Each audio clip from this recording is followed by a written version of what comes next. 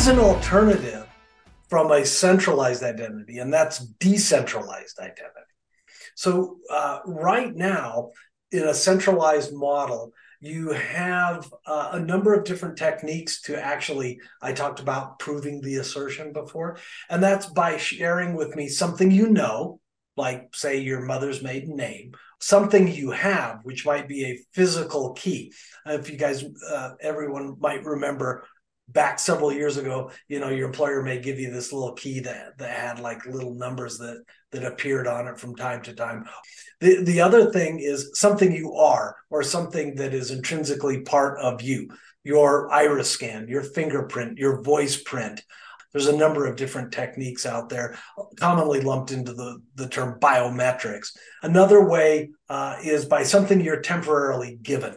So the one we're most familiar with, you're trying to log into your bank and it says, let me send your phone a passkey. So something you know, something you have, something you are, or something you're given. That's today how centralized identity works.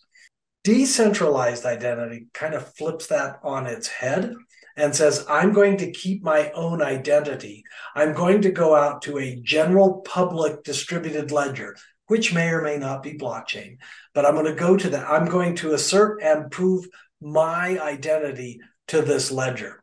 But Mark, blockchain, you do have to trust that the configuration that leads to consensus is going to be something that'll be properly maintained. But I'm going to set up credentials in a wallet of all these credentials of all the things that I want to grant to other people. So now instead of the service provider having all the power, now it's the user has all of these keys. So if I go to withdraw money from the bank, I want to get $500. I go to the bank and I say, I am Mark Campbell. By the way, here's a credential. You can go verify it on the distributed ledger to prove that I'm Mark Campbell. By the way, here is a credential for my bank account. But you can see that this is the exchange of credentials as opposed to the exchange of an assertion and demanding a proof. And you might say, well, why are we trying to do all of that? The main reason is because centralized identity's got several problems with it, right? But all of these security breaches that we hear about constantly, that centralized repository, think of it much like a bank, right? That bank has got a vault filled with cash. Bank robbers want to get in and take the cash out of the vault. Same thing with identity.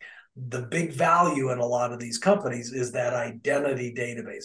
So, Mark, let me come back and summarize what you've described, which is that today, the majority of the way that we do identity verification is through a centralized authority that has some advantages and some disadvantages. The advantages are that it's reasonably well understood and it's reasonably easy to use just because it fits into a lot of other workflows. Like in the example that I use with two-factor authentication, when I use my phone, then it's just something I've usually got with me so I can just get into my email, for example. But it's got a downside, a profound downside, or at least two have jumped out from what you said. One is scaling. It can only get so large because it's necessarily going through one place. There's always scaling limits. And then two, it creates a very attractive place where there's value stored in one place, which makes it sort of a target for bad stuff.